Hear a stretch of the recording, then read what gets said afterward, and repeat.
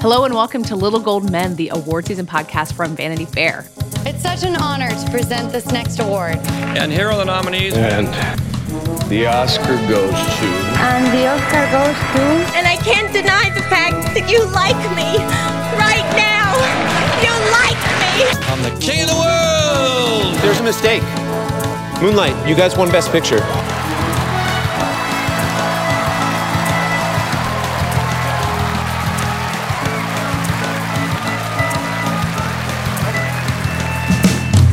I'm Katie Ritchie, the deputy editor of VanityFair.com, and I'm here with our senior writer, Joanna Robinson. Hi, Katie. Our chief critic, Richard Lawson. Hello. And sitting in Mike Hogan's seat, Mike is gone once again, but we brought with us a guest. We have David Sims. Hello. This is more of a throne than a seat. Right? That's true. As Mike demands. It's in Mike's contract. Right. David, we brought you on both because you're our friend and you talk about movies with us all the time anyway. Yeah. And this is the week of the release of Tim Burton's Dumbo. And at this point, thanks to the Blank Check miniseries, I think you're the world expert on Tim Burton. Is that the title you've given yourself? I certainly had to watch all 19 Tim Burton films. Blank Check, for those who don't know, and shame on you, is a podcast that David, who is a film critic at The Atlantic, does with Griffin Newman, an actor, where they discuss directors' filmographies. So basically, each season, quote unquote, is structured around one director's career. Yeah. And you're currently doing the big daddy of them all, Tim Burton. It's a slog because the arc of Tim Burton's career is up and then down, basically, and then down, quality-wise. and then down. Yeah, and then down and down. And then there's an elephant. And then there's an elephant. Yeah, an elephant who goes up, up, up into the sky. So we'll talk about Dumbo later in the show, but we want to do just some general news catch-up first. We're going to hit some of the Oscar-y trailers that have debuted in recent weeks to figure out what they might have in store. But first, at least and I know Joanna, because she was in the room, spent a good chunk of yesterday watching Apple try to convince us that they are the future of Hollywood.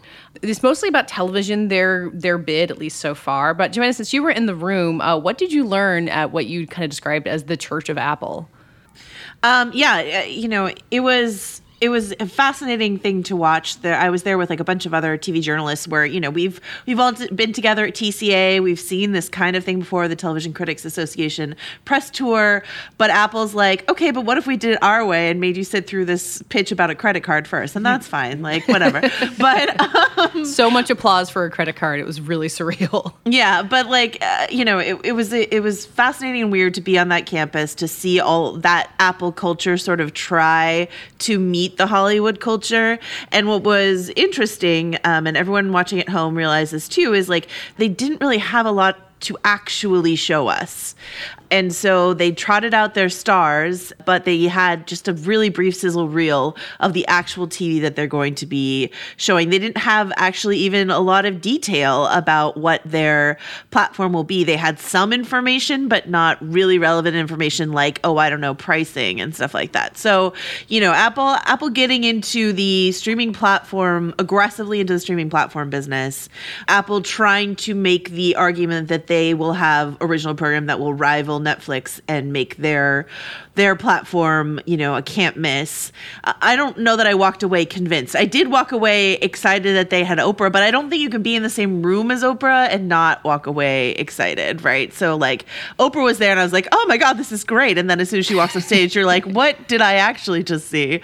So yeah. And then I think one thing worth mentioning, and I know David had a great write-up on The Atlantic about this as well, but I think one thing worth mentioning overall is how this flavors the earlier conversation we were having about Spielberg and Netflix. Because it's not as if it's a secret that Spielberg was doing work for Apple TV. Like, this has been announced like 2 years ago. Like, it's been in the trays and stuff like that. But I think seeing him up there, because he was there on the Apple campus for the first time, as he said, on stage. And he was the main part of this big sort of glossy black and white trailer that they played of just like talking heads talking about what film is or something. That Spielberg is so closely associated with this streaming platform makes the fact that he was going, so hard, or however you want to put it, against Netflix with the Academy in this recent conversation we were having, it just casts it in a slightly different light, I think. Yeah, I mean, I don't know. The whole thing was fascinating, but also I think kind of a debacle in some ways. Like, don't do this until you have stuff to actually show us, until you actually have pricing, like you said, Joanna. And also, like, I mean, I made this joke at the same time on Twitter that Jim Poniwazek from the Times did. Right. It was like, Apple, this is just an upfront. This is just upfronts. And it's upfronts for those who don't Plus know. a credit card upfronts as well. Right. Yeah. Where like basically you just like, this is the new season and it's just the thing for advertisers to kind of, but like, having these big stars come out and talk, it was like, okay, but like the patter was really kind of trite and boring the way to describe the shows. It just was like, this is your new sexy revolutionary thing. This is something we've seen so many times before. And the shows all sounded familiar. They do. They have big stars. Yeah. Like bigger than normal. Yeah. That's about it, right? Something they're doing. I was talking to Libby Hill of Underwire about it afterwards, and she was a little frustrated because she was like, "It feels like they're trying to say we've got all the best talent in the world. We're going to tell all the best stories, but they trotted out all these people we already know, and so they're saying like all the best stories kind of have already been told or something like that." My understanding of what I saw is that they're they've got marquee talent at the top of things, but that's really an umbrella over some other talent. So I am curious to see some of the things like Kumail Nanjiani and Emily Gordon's show Little America, like what Kumail said on stage. And I will say Kumail's the only one who actually delivered his patter well. He has to be the only one who wrote his own patter, right? Like he sounded like a human, right? And no one else did. Everyone else is like, the power of a story. It tells a story, But kudos to the stand-up comedian for actually being able to stand up there and be funny. But like he was talking about this project and he said, all of the people who wrote and directed these episodes are either immigrants or children of immigrants. This is a story. It's an anthology story, true stories of immigrants in America. And so like you're putting Kumail and Emily at the top of this because they're people a lot of us recognize. And then you've got other interesting talent underneath. Or like what Sarah Bareilles is doing with Little Voice, maybe, which is a show about like New York musicians. Maybe that will be interesting. Like maybe. But Oprah is certainly nothing new. And as Katie pointed out, while they were doing this big glossy trailer to be like, we've got someone, you've been missing her, here she is, she's back, she's been away from TV. And Katie's like, did she add her own network? Like, what are you talking about? Oprah hasn't quite been gone for TV. Like if they said we're going to have Oprah do the Oprah Winfrey Show every day again, that's one thing. But Oprah's just doing docuseries for them, and I'm like, no, not to knock that. That's great. I'm excited, but like, that's not a new thing. So I don't know if it's just Apple doesn't understand. But what's true when they show their products, when they're like, okay, here's our new Apple Arcade, which is a gaming system. They had a lot of information about that. You need that information to show me this other thing. You can't just dazzle me with Reese Witherspoon, though she looked lovely. Like it was just indicative of a tech industry not really knowing what is done here, and it's okay to not do what is done, but then you need to do something better than what they did, I guess. It also is my point. Makes me concerned about quality of the shows. Sure. I mean, the very, very small amount of footage that we saw looked good. Yeah. Looked expensive. I mean, Jason Momoa and Alfred Woodard in some sort of way post-apocalyptic thing where everyone's Cloud blind. Atlas, but they're blind. It's Cloud Atlas, but they're blind. Or Bird Box. Bird Box. Bird It's Bird Box. Box. Yeah, Bird Cloud Atlas box. But it's like, okay, like I don't know. I found the whole thing to be so underwhelming. It all looked a little Mad Libby, like this sort of it's a morning show and Steve Carell is here, and then like Haley Steinfeld's Emily Dickinson, but it's gonna be like modern. Right. Brooklyn Prince is gonna be like Harriet the Spy, but right, not Harriet the Spy. Don't right, knock Brooklyn Prince. No, That I sounds love Brooklyn amazing. Prince. There's a lot of Brooklyn Prince in that sizzle reel. The sizzle reel was like 30% Brooklyn Prince. My take on it, which I did write about at The Atlantic, was that they seem to be trying to be HBO, rather than the Netflix thing of like, we've got so much. It's more like we have stars and we have prestige, and this is going to be like, a quality product worth your unspecified amount of money that we'll let you know later once we figure out how much we think people want to pay for this. Right. I mean, it's not just when we figure out what we think people are going to pay for it. Like basically Silicon Valley has been trying, at Verizon, at Intel, have all been trying to do this. We can give you just the slim cable that you want. Just the cable that you want, the live sports that you want, the FX that you want, the whatever that you want without having to do the massive cable package. But there's like no way to actually do that and keep the price point any different than they've tried. When you negotiate, once you like say, okay, we can give you HBO, we can give you this, we can give you that, then your price point is as high as a cable deal is. And so like that's the thing that that's why Apple has not said how much this is going to cost, because I guarantee you it's going to cost a lot. And so, and so they're banking on the fact that their programming is going to be must have, can't miss. But I just got to say that like the fact that their competition is HBO, which you can get for $10 a month, or is Netflix, which you can get for, I don't know how much Netflix costs right now. How much is a pint of milk even? I don't know. But like, it is not something that I have a lot of faith in. Well, so. The other thing is all these services that are its rival did not launch on the back of 10 TV shows. Like, people didn't subscribe to Netflix because of House of Cards. They were already subscribers. Right. Because it was a DVD rental service and then it was a big streaming library. And you got HBO because they had like movie releases. because you had cable and it has movies, and then they started adding in original shows. Amazon, you got an Amazon Prime because you wanted free delivery. Drone to deliver deodorant to your house. Right. Yeah. Apple, it's they didn't say the price, but they did say this will be an ad-free subscription service. Apple's saying like, pay us some money for these shows, for these particular shows. Exactly. Well, do you guys see value in what they're promising that like they can have everything in one place, that you can like subscribe to CBS All Access? They and already Showtime, have that. Like, that's called cable television. Yeah, Amazon has that, and Apple has that. Apple's version is bad. Like on my Amazon TV, you can subscribe to like CBS All Access like through it, right? And then it all gets sort of like put on a landing page for you, which is fine. It's cable TV, like it's sort of like a slightly easier to navigate version, right? And that's what the Apple thing is. Yeah, what Apple was promising was you wouldn't have to toggle between apps in their thing anymore. And I was like, it's not, but except if you want to go to Netflix, because they don't have Netflix, right? Yeah. So like, or Disney Plus in 6 months. But like toggling between apps is not that hard. It is kind of annoying sometimes when you're trying, maybe if you don't write about TV for a living, if you're trying to remember, which one's on which channel. Yeah, and like, is there a new episode of X this week? Yeah. But whatever. With the Netflix thing, does that mean, so I have like an older Apple TV. Yeah. And it has like a Netflix button or whatever. Yeah. Is that not going to be on Apple TV anymore? No, it will. It's just it won't be like integrated into their like landing page. It won't be in the You'll TV just have to go to app. Netflix. But like the Hulu button, if it were, or like the HBO Go button will all be under one app. It's just Netflix will be the only one pretty much that will be outside of it. Everything will be in one main feed except for Netflix. Yeah. So if I want to watch season 1 of Gypsy again, I'll have to go.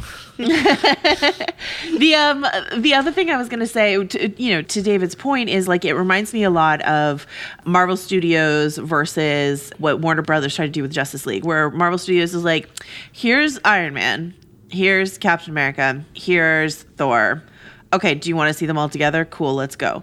Warner Brothers is like, we've got the Justice League right off the bat. You love it. Here it goes, a lot of content. And they're like, whoops, nope, we did not lay track for this. I'm so sorry. And so, like, it's the lack of laying track. But like, as David pointed out, like, when you started Netflix, you had, like, 2 original shows, but a lot of other things to offer. And so for them to come out of the gate spending so much money on all this original programming, I'm worried that people are just going to be like, okay, I liked that morning show, but I don't know. Actually, I'm here for the Emily Dickinson, the anachronistic Emily Dickinson show for some reason. Yeah. I'm here for that. But like, I'm here for one thing. And then it's so funny because that's the argument they were making about this new magazine service that they were promoting, which is like, we know you only really want to read one magazine article, so out of this thing. So why pay for the whole magazine? Like they're presenting 2 different arguments in the same presentation and really just trying to sell you on Apple itself. And I'm like, I like a lot of what you do. I have a lot of your products, but I don't know that I trust you. I have any reason to trust you to be my TV people. Yeah. I was, and maybe this was like a metaphor or something, but I was at the supermarket the other day, and ahead of us in line was a woman who had like 2 big bags full of groceries, and she was trying to pay using Apple Pay, and it wasn't working. Sure. It wasn't reading her thing, and she was like, "But and she clearly had left the house with no other means of paying for anything it was just like I don't know that I trust Apple or really any big company like that to sort of so. Bind together everything in a way that you're sort of reliant on them and on only them. It feels, But again, I've been doing that with cable for years, you know. Right. So like it, but then that's why the option of having a Netflix thing or an Amazon thing separate felt sort of revolutionary. But now it's going the other direction where I'm just like, but now it's all getting bundled again, basically. Yeah. So I don't know. I also think that those Apple events, whatever their product they're announcing, are always so cult-like and creepy. And I just think of Dave Eggers' book, The Circle, and freak out. Those black and white photos of the stars as they like stood on stage, like in front of like giant shadowy portraits of themselves, was really wild. I think the creepiest of all for me was, you know, and I wrote about this in my piece, is like we were upstairs, so we heard them downstairs rehearsing and clapping. And so when you get into the room, it's like really clear who was there for rehearsal in terms of like how loudly they're clapping and when they're clapping.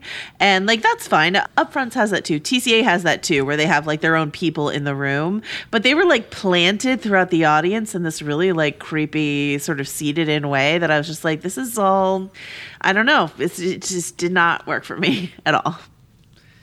Well, maybe we should talk now about some movies that are not coming from Apple, but will probably be rentable on your Apple TV, iTunes app, whatever we're going to call it, in a year or so. We wanted to talk about just some trailers that have debuted. And we talked about a little bit of this last week in our 2020 Oscar predictions episode, but it's probably a good time to get into detail about how all of these potential Oscar contenders are selling themselves to us. All of them fairly early. I think the first big one that we definitely talked about last week was Once Upon a Time in Hollywood. So that trailer premiered right after we recorded our episode. We were kind of talking about posters and the photos of Leonardo DiCaprio and kind of like a Hairspray-esque set. And the trailer came out with basically a lot of that. This movie's coming out the end of July. It's from Quentin Tarantino. It's obviously got like a ton of recognition around it. Do we feel like the trailer sold us any more on, or any differently on what Quentin Tarantino is trying to do with this Charles Manson story? I mean, I don't really know what the movie's about based on that sort of sizzle reel. Right. Yeah. Is it a Charles Manson? I mean, like, I know Charles Manson will be adjacent, but like, the is actor it going to be playing about him is not like a terribly famous actor. He was on Justified, done some other TV stuff, so I don't know what that means. There's a weird joke right at the top of the trailer that I'm like, are they boyfriends? Brad Pitt and Leonardo DiCaprio? The carrying his load thing? Yeah, and I was like, what? That's a weird thing to lead with. You know, if it's and then Margot Robbie's dancing around, Sharon Tate. Leo's dancing. Plenty of dancing.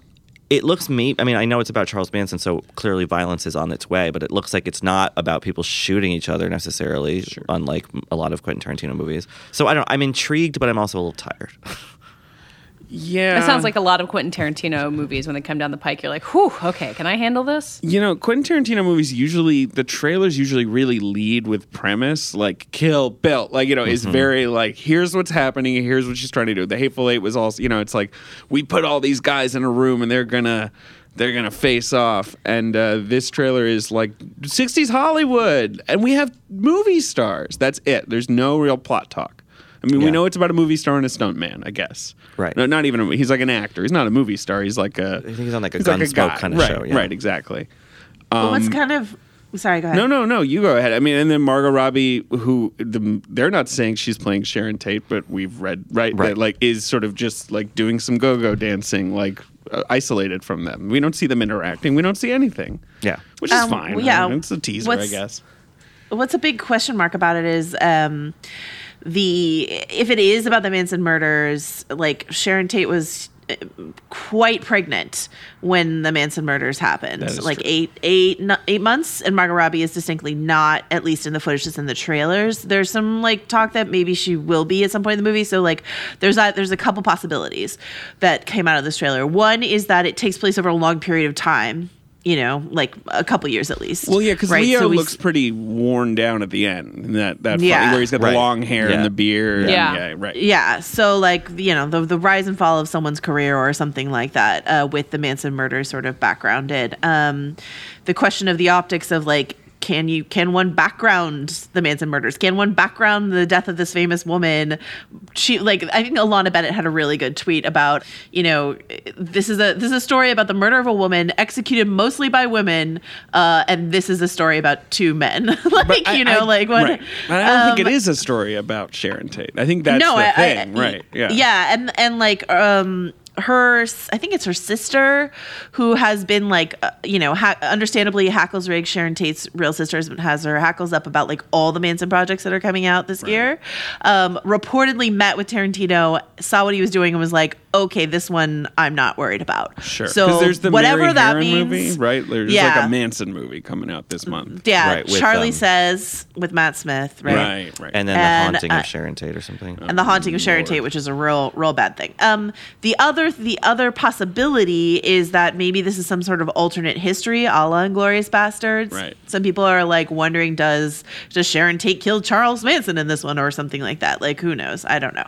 And then the other thing that a lot of people seem to be talking about, at least on my Twitter feed, was this depiction of Bruce Lee in the film, because like from 2 seconds of footage, it looked like Brad Pitt's character was getting a leg up over Bruce Lee in a fight, and people were really ticked about that. I think it's way too early to judge what the depiction of Bruce Lee will be in this film. But what's true and what's fun, my friend, and I don't know, maybe yours if you're listening, Lindsay Romaine over at Nerdist did a fun breakdown of the trailer of like all the real people who are in the trailer. Like Mama Cass is in the trailer. So there's like some fun, like cool real life stuff if you're up on the period and want to like go frame by frame in that trailer. That's kind of fun. But I think you guys are all right in that, unlike a lot of other Tarantino projects, we have no idea really what this is about. And that's par for the course with a lot of large projects in Hollywood these days, that they like don't want you to know very much before you see it. But I think with a lot of Tarantino stuff, since it can push the boundaries of things, I think that has people bracing for impact rather than excited and curious, if that makes sense. Well, with the Bruce Lee thing, I mean, Quentin Tarantino's always been great on race stuff. So Lindsay Romaine, who shout out Lindsay, did point out Bruce Lee would train stuntmen, and that looks like that's what's happening in that scene. Right. He was that he like taught Sharon Tate how to fight. He would teach like, you the moves. That was part of his sort of Hollywood career. That was his come up. I sort of knew that, but like Lindsay was the one who pointed that out. But yeah, you're right. No, I mean, Quentin likes to play fast and loose. He likes to get right, like push by. How long has it been? I guess the Hateful Eight was that 2014 or 15? I forget. I guess it wasn't that long ago. Yeah, it was like a few years ago, 3 years ago, I think. And that was the first Tarantino movie where I just felt kind of drained and exhausted at the end of it, rather than like, hey, there's nobody like him, Well, my whole thing with him, and I'm imposing what I want a filmmaker to do on what the filmmaker wants to do, which is not fair, certainly. But like, I think he's so obviously talented, voice of a generation in some ways. But I just want him to say more. And I think Hateful Eight was frustrating because I was like, okay, sure, right. We've seen this. This is not about anything. This is nihilistic. It's just like you kind of having a wank and like doing something that should be a stage play, frankly. And my hope in the vagueness of this trailer and the idea that it might be about a longer passage of time than normally his films deal with is that there could be some emotional core to it. And because I think that's what I've been missing from his movies. There's a glimmer of it in Inglourious Basterds, certainly in Melanie Laurent's character, but like really, Beatrix Kiddo crying on the bathroom floor at the end of Kill Bill 2 is the absolute most emotional that he's ever gotten as a filmmaker. And if that's not his ken and he's not interested in that, fine. But like, I would like to see more, certainly more than The Hateful Eight gave us. And it's also been a while since we've seen Leo in a film, right? Which is the big selling point. Yeah. And so, like, exactly what you're mentioning, Richard, like that final shot, it's played kind of for laughs, obviously, but it's also like it feels emotionally authentic in that trailer. So, like, I could see Leo giving us something really, really good in this, obviously. I mean, like, it's Leo. Come on. Well, Richard, you were saying last week, I think, that the Smart Money is on this movie premiering at Cannes. So I wonder if we're going to get this kind of very intriguing but vague teaser, and then the most we're going to learn about it is going to be when you guys get to see it at Cannes, and having it filtered through reactions at this festival with all these like international critics. It's a really interesting way to launch a movie that's opening in late July. It's going to be competing with the second weekend of The Lion King.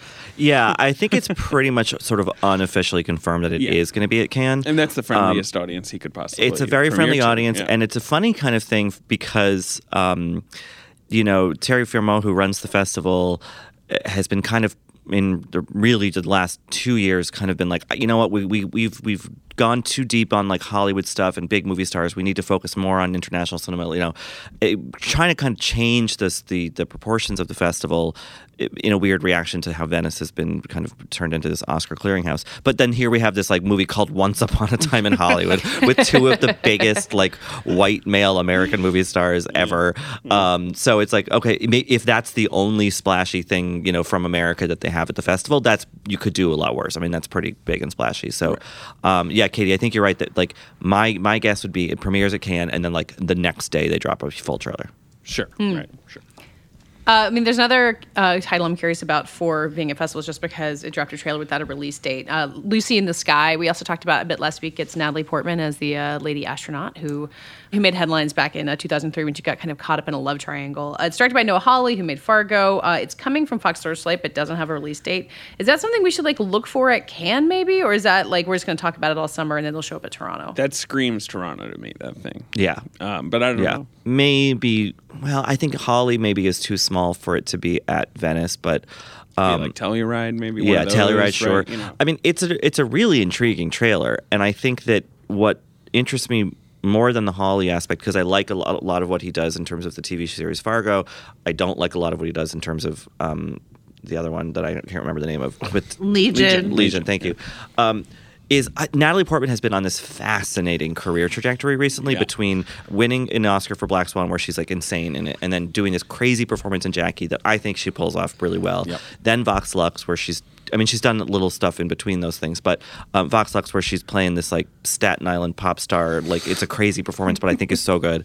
And Annihilation. Oh, Annihilation. So yeah, Annihilation a little more muted, Annihilation. but a very interesting, odd movie. So I think she's on this interesting trajectory, and this seems like with her very strange haircut and like the intensity of the story. And I don't know. She's doing an accent again. She's doing an accent. accent. It's a new accent. Yeah. So I don't know. I'm intrigued for that alone. I don't know that.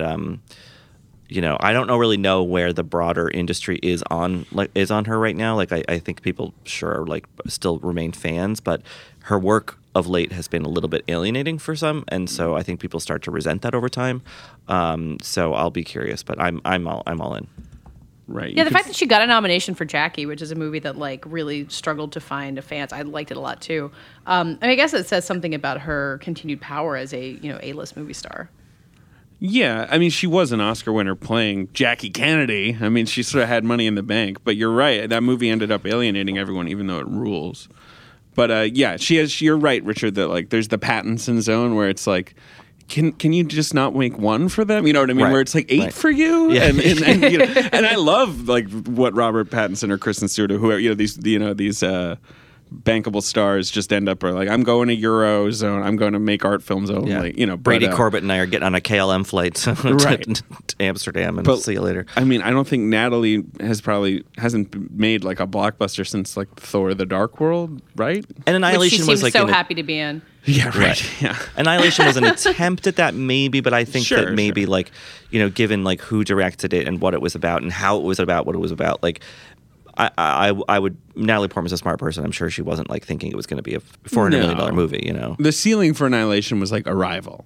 Yeah, and then Paramount saw it and they were like, sell this thing to Netflix. Yeah. Two other movies we've gotten looked at recently that Richard and David, you guys being at Sundance, got to see sooner. A24 released a trailer for The Last Black Man in San Francisco, and then Amazon released one for Late Night, the Mindy Kaling, Emma Thompson movie. Let's talk about Last Black Man in San Francisco first, because that's something that didn't have a ton of stars. It wasn't like as much on people's radars from Sundance, but seemed to come out of that festival with just like really a lot of affection around it. Yeah, I mean, it stokes that kind of affection. It has this beautiful score. It's beautifully shot. The two central performances, these two young guys who are not terribly known actors. One of them is total unknown. One of them is sort of like a guy you might recognize, not a like well-known guy. And the lead guy, the director, he and them are childhood They're like friends. pals, and they came up with a story together, I think. Yeah, so it has this kind of from the heart sort of quality to it. Past that, I think it has some issues. I think it's a bit cluttered. I think that like they tried to do too much. I've read in interviews that they cited Napoleon Dynamite as an influence, which is never a good thing to read, and it shows a little bit in the film. But like, I think it's going to find. I mean, David, I don't know if you agree with me, but I think it'll find a passionate fan base for sure. How big that fan base is, I don't know. I think I like it a little more than you. I do agree that it's quite long and it has this sort of very sleepy, intentionally kind of gauzy like tone where you're sort of like it's sort of lulling you, and then it builds to this ending that isn't like cataclysmic or great. It's a sweet movie with a lot of like promise, but it has this message of like, we can't live in these cities anymore. Like it's impossible to even like own a home, let alone like rent a home, like anything like that in places like San Francisco anymore. And like it's sort of this elegiac like goodbye to these like, and that might find some traction this year. Like that does feel like something that people will glom onto. When's it coming out? Is it this summer? June 14th. Yeah. Which I believe is similar to when 8th Grade opened last year. Is that what you're going to say? But also, Sorry to Bother You and Blind Spotting also opened around then last year. Bay Area. Sorry to Bother You. The Bay Area. The only Bay Area movie. movie. I don't know if this is the right platform to talk about this, but my as a Bay Area resident, my roommate wrote a piece on Medium last year about like, if San Francisco is so great, why is everyone I know like I love leaving it, which went hugely viral. And my roommate has like no official platform, no whatever. It's basically like a blog post. It went insanely viral because it is such a strong feeling, not just in the Bay Area, but in a lot of cities in America, where it's just sort of like the people who are born here, who are raised here, can't live here anymore, and we're like, white people, like the like talk to the non-white communities in the Bay Area, and you hear this message even louder. So I know in the Bay Area, at least, like watching this trailer, I almost cried thinking about all the friends that I had who had to like leave to move to the middle of the country because they could not afford to live here anymore. So whether or not the movie actually delivers on that, or whether it is sort of just like empty and dreamy and elegiac, like I don't know, but like I will tell you, at least the Bay Area, I expect will be lining up for this movie. If not, like plenty of people around New York who feel like they can't live in the neighborhoods they used to be able to live in New York, et cetera, et cetera. Whether or not that will hit with the Heartland, I don't know, but maybe it'll be all the people who had to leave the cities. We'll be interested in seeing. It'll be me with my children who I couldn't afford to raise in New York. Exactly. I mean, it is one of the big civic issues of the era right now, because people moved back into, gentrification happened in the last 20 so years, and it's really great watching a movie deal with that. And I think that we've seen films recently, including Blind Spotting, deal with this issue in different ways. And this is a really interesting approach. It's a more poetic, it's a more weary, sort of sad thing. It's not a polemic. It's not, there's anger in it for sure, but it's not a movie that's kind of trying to like boil the blood and get us to foment revolution or anything. It's more just like, goodbye. Yeah, it's elegiac, not like angry. And that tone, I think, it's passionate. Yeah. So I think that the emotional sort of core there gives it certainly some heft, and I think in terms of awards, I don't know if it's the kind of movie that really holds up to that sort of play. That's 8th Grade zone is probably the ceiling, like Spirit Awards. Sure. Yeah. But you never know if it'll catch on. The Napoleon Dynamite thing you said is interesting. It does kind of have that vibe. Quirky, very quirky. I was going for quirky. I liked the quirky more than you. I think it's also a testament to how a beautiful score can really just lift a movie so much. Emile Mosseri, it's like his first score, basically. Wrote the score, and it's kind of referencing Dan Romer from Beasts of Southern Wild or some Max Richter here and there, but and that's fine. I mean, because plenty of composers reference each other all the time, but. Without that score, I think that some of the emotional moments don't land as well. But that's okay, because that's part of filmmaking, Sure. So if it's relying on some of its aesthetics, be it visually or orally, whatever, so many movies do that. So I shouldn't ding it for that. Something I want to say, I'm going to start calling it like the Bay Area film movement, right? Like you've got Sorry to Bother You, Blind Spotting. You've got Ryan Coogler doing some like Oakland stuff in Black Panther. You had Jin, this great movie that came out last year. And this is like, it's all these actual Bay Area filmmakers coming back to make movies about the Bay Area. Like the fact that Jello Biafra is in this movie about San Francisco, Bay Area punk legend Jello Biafra, like it's I don't know. know. It's really fun to see, and I'll be curious if it keeps growing and growing, and if we're at the beginning of some kind of interesting movement around Bay Area and filmmaking. I know a lot of there are a few filmmaking production companies and stuff like that are starting to set up some shop here in the city. So I don't know if you'll just see more and more about it. Let's talk quickly about Late Night, just because it's another Sundance hit. It has kind of a bigger, obvious draw, Mindy Kaling and Emma Thompson. And it's coming out in early June. And I'm remembering how last summer was really fun for indie movies with 8th Grade and Hereditary and all these docs making their way through theaters. Late Night seems like great summer counter programming. Totally. Yeah. I mean, I was way up on that movie. I think a lot of other people I talked to were like, that was fun. I thought it was great. And I think that, for our sort of, awards focused purposes, like Emma Thompson is really great in it. It's kind of the juiciest role she's had in a long time. For sure. If Streep can get in for Devil Wears Prada, I don't, Thompson's doing a little bit less than Streep was doing in that movie, like in terms of like character work. But but I think it's great, and it's fun to see Mindy Kaling sort of scale her sensibility up from up from television. I mean, it's like a bigger, sort of glossier kind of thing, and I think that she acquits herself well. I think the movie has some great supporting players, a couple who are maybe weirdly cast, but it has Reed Scott as like a jerk. He's great. Yeah, sure. John Early is a kind of like gay jerk. Right, he's great. Yes. John Lithgow is a sort of sadder older guy. Oh God, that's right. He's great. Yeah.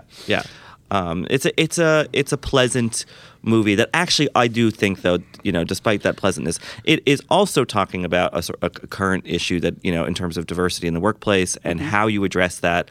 And I think in a weird way, and in a very, I should say, specific and isolated way, it comes up with something of a solution, which is like the way you get these, sort of venerable older people to accept diversity in the place that they sort of rule is to appeal to their vanity, and appeal to their sense of relevance. And that's not a cure-all for the whole system, clearly, but like within this little world, this little fiefdom, I think that Kaling is like, here's a possible way to kind of change someone's mind. It actually works, right? Yeah.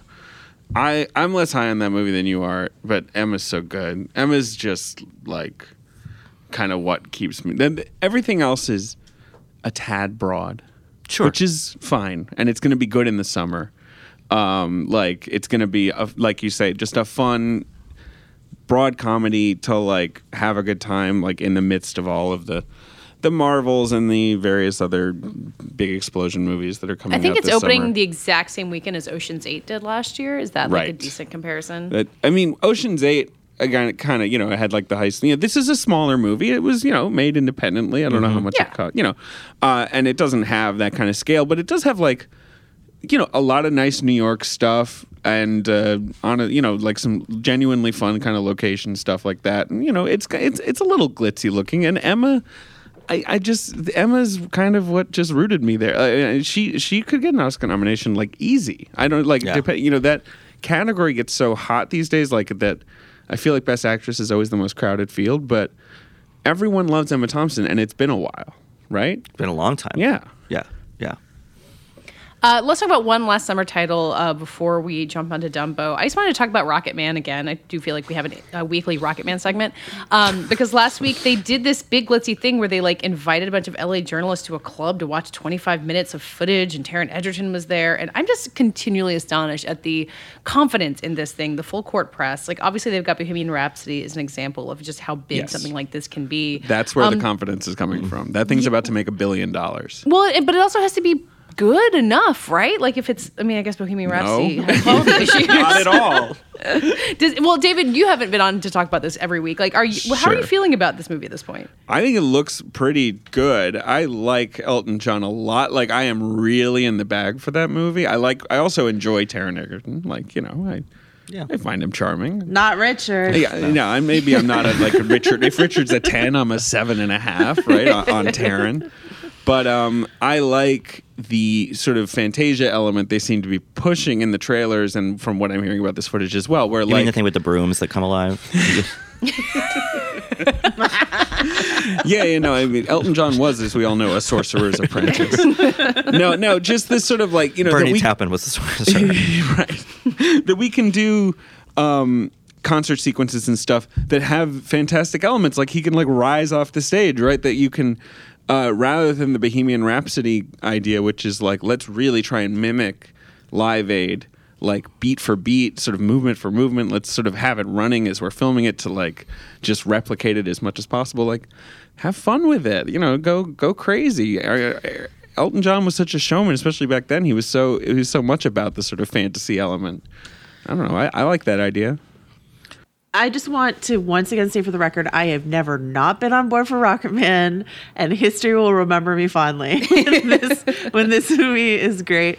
Also, in other great genius bit of promotion, Richard Madden and Taron Egerton did an episode of Carpool Karaoke, which I was able to watch without any kind of like subscription. I've been off Carpool Karaoke for like a really long time because it's like there's only so much Carpool Karaoke you can stand. But Richard Madden, Taron Egerton driving around London doing antics and singing Elton John songs for about 12 minutes was some of the best time I've ever spent on these here internets. So get with it. Richard Madden, not a great singer, is aware of that, is very intimidated to be sitting next to Taron Egerton, who is a fantastic singer. And it's just great accented fun. But like what a great use of Carpool Karaoke to showcase an actor that they're really, really trying to push.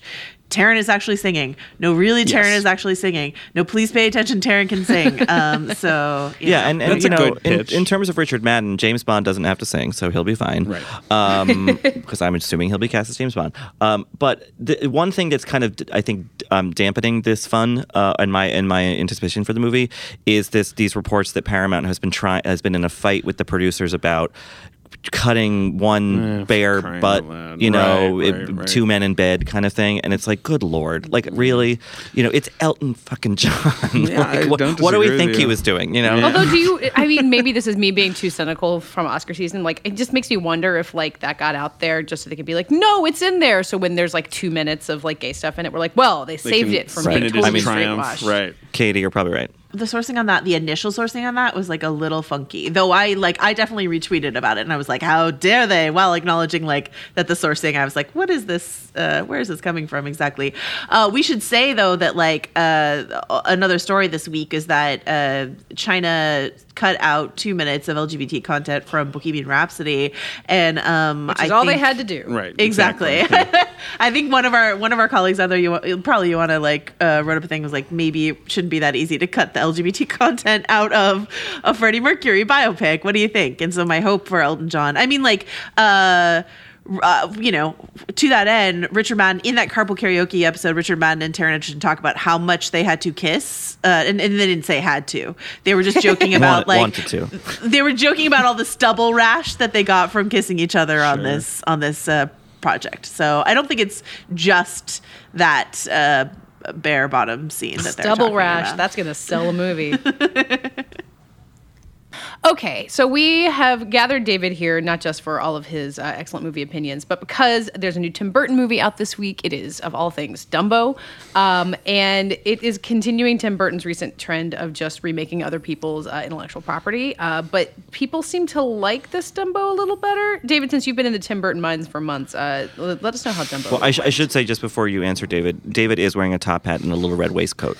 And I have clown makeup on. Yeah. The biggest achievement of this movie is that Tim Burton slaps clown makeup all over Colin Farrell, and somehow Colin Farrell's more attractive. Like, I don't even know how that works, but it somehow you're like, should Colin Farrell like play the Joker? Like, is that what I want to happen now? I liked Dumbo. I don't know if the reaction I was getting coming out of the screening was mixed, right? Some people were sort of like, it's fine, he's an elephant. There's a little bit of positivity. There were definitely some people who were not very interested in the exploits of Dumbo, the flying elephant. But Burton has literally already done this. He did Alice in Wonderland in 2010. It's the worst film ever made, in my opinion, basically, right? I don't know if you guys agree. It's barely a film. It's barely a film. It's really... Hard agree. Right. It's more of a, I don't know, it's like water torture, that thing. And so we've sort of, like, there's literally nothing you would think that Tim Burton, who has become a fairly artistically bankrupt person anyway, could get out of remaking a 65-minute cartoon about a flying elephant that has the racist crows, so you got to lift them out too. So it's probably like a 55-minute cartoon, right? You're working with next to nothing. But I don't know. I like Dumbo. He's a little misfit. He's a little Tim Burton guy. Like, he's got big ears and everyone laughs at him, but he's better than any of them, and he flies around the circus. And then every human actor in it is just dialed to like 15 or zero. Or zero. Like there's no in between. Who's at zero? Yes. Like Alan Arkin is in several scenes in this wild performance where he has one line. I mean, I don't want to spoil it, but he has one line where you're like, "Is this about the movie?" And Danny DeVito is doing this crazy thing. I think DeVito's great. The children in it, soulful. The children in it are like on nothing. Like the children are bad. Like they're bad. But like when the movie, including Tandy Newton's daughter. Yeah. They're very. Who looks just like her. Yeah, she does. They're very like monotone and sort of like Dumbo's a flying elephant. I don't know. They, you the don't girl really need likes them. STEM. Yeah, well, right. Yeah, she's Right. into science. Right. But like when the film zeroes in on Dumbo, which is this kind of interesting CGI creation. Then you get some of that old Burton-y, like, oh, it's Edward Scissorhands. It's like it's the kind of moon-eyed, Yes. Dumbo has these big blue eyes, and none of the other elephants have blue eyes, and the ears are great, and sometimes the ears look like hair. Like it's just like Dumbo's a little ingenue-ish. Like the ear. There's might, a coquettishness to Dumbo. And I will say, when he flies, it's kind of glorious. You're like, oh wow. I think it might partly be like this sort of Pavlovian like. I watched Dumbo a lot when I was a little child, and I just like it when Dumbo flies. Like, is it that rooted like elementally in my movie going DNA that I just like it when the elephant flies? But I definitely like got a little choked up when the elephant flew. I think we like it when I think it's Dumbo specific, but it's also a broader thing of it's just almost always satisfying when the discounted, underappreciated, whatever thing, creature, person reveals this beautiful skill or this beautiful ability, like whatever that is. It's just always exciting. But then what I like about the movie, and I'm sure I'll talk about this more, is like, if you remember, the Disney cartoon ends with Dumbo flying. That's it. The happy ending is that Dumbo flies and everything is solved by Dumbo flying. And he doesn't need the feather. Right, and his mom is reunited with him. What this film presupposes. Maybe he does. In this movie, Dumbo flies pretty early and then is basically surrounded with like a huge glitzy capitalist machine, spearheaded by Michael Keaton, who's the sort of villain of the movie, to try and like, all right, let's sell tickets off of Dumbo, right? And I could not. You can only take it as Tim Burton talking about what happened to him. That's the only way I could think about it once that all started firing. Like, that Tim Burton's kind of making fun of himself and making fun of the like Disney machine he got swallowed up into, and like they're like, Planet of the Apes, you want to do that? Sure. Yeah. I'll do some apes. So Dumbo flying is Edward Scissorhands, and then everything Sure. that comes next is the rest of Burton's career. That's how I was taking that movie, and I was sort of like amused that he had literally done it within a Disney remake. Maybe if I cornered Tim Burton, he'd be like, "What are you talking about?" I don't know. Who knows? But it was after watching 5 months of Burton movies, like after doing this Burton series where I watched all the good ones and then I watched the sort of middling ones and then I watched the truly putrid ones. It was sort of all I could think about. Yeah, no, I think that's fair. So zooming out and looking at now Burton in aggregate, and that that you liked Dumbo. Yeah, I like Dumbo. And I thought that cool elephant. Miss Peregrine was a kind of improvement on past work that he'd done. Do you think that there's hope for Burton's arc, for his trajectory? Like, I don't know. I mean, we thought about him as an Oscar person when we were doing this show because his early movies, would win design Oscars. Martin Landau won an Oscar for Ed Wood, but Burton was always, I think, not taken very seriously by the Academy and would never really get the sort of big nominations, even as his movies were so well liked. He was the comic book guy. He was the weirdo guy, right? And then when Big Fish was coming out, that was the moment when everyone was sort of like, okay, this will be it. This will be his serious movie that crosses over and it gets a bunch of Oscar nominations. And it didn't. Mm-hmm. Right? It didn't do that well, and it only got a Best Score nomination. And I feel like that's the moment in Burton's career where he's like, all right, well, forget it. I'll go make blockbusters for the rest of my life, I guess. Every movie will cost $200 million, right? Like that's... And it's funny to think, he made Sweeney Todd. He's occasionally trended back into more prestige territory. Don't forget about those big eyes. Those big eyes. They were so big. Mostly I feel like Burton kind of he didn't do the Spielberg thing of like, I'm going to keep cracking at this until they acknowledge me. Like, he was just like, forget it. All right. Yeah. It's just so hard. It's so hard when your strongest brand is like outcast misfit, and then you become like, a billionaire at the center of Hollywood. What can you possibly say? I guess you can talk about this cute little elephant, but what do you genuinely have to say on the subject anymore? Yeah, you can be James Gunn and get fired from your big thing and then get rehired. Now he's a misfit again. It really that's really a good strategy. Point, right? And I think also, I've been listening to the season, David, and I'll be on the Big Eyes episode in a couple weeks. Yes. And Big Eyes is actually kind of an exception to this, but something about computers and Tim Burton was just a terrible mix. Yeah, I think Mars Attacks is the first one that has CGI, and the CGI in Mars Attacks is cool. It's fun, but you can then in the arc of his career, you can sort of see him being like, oh, I guess most things can be CGI, right? We can just leave that to the computers, and then you end up with Charlie and the Chocolate Factory and Alice in Wonderland and these soupy backgrounds that feel placeless, right. and and I think there are parts of Dumbo that I wanted to be beautiful. The film opens with this sort of train journey of this circus train traveling from, South Florida up into the middle of the country. But all the landscapes are sort of fake, and the train is fake, and you're like, oh God, and then but toward the end of the film, when Dumbo, supposedly moves up in station and is at this bigger circus, it's all that's very CGI, and I got annoyed at that. But then the actual elephant is great. Yeah, they must have. I mean, they must have spent a ton of money making that elephant. The way he into walks an elephant. and everything. It's reminded me of not Tim Burton's Planet of the Apes, but the newer ones. That's kicked off with the James Franco one, where the expressions on their face that they're able to do through motion capture, or whatever, are incredible. And Dumbo really gives off a lot of emotion. And you just wish that if Burton could focus on that being the sort of visual wizardry that he does with computers, and then everything else could be more practical, then I think you have something that you can really connect to, and maybe you recast the kids and do a couple other things and have Alan Arkin be in every scene. He should be in every scene of every movie doing that character and that performance, in my opinion. Yeah. Can I ask a kind of obvious question? This seems more different from the original than most of the Disney remakes. We've seen The Lion King, which looks like a shot-for-shot remake. Right. Aladdin's not coming far. It's not doing the Jungle Book, Beauty and the Beast thing where it's let's just do the movie again.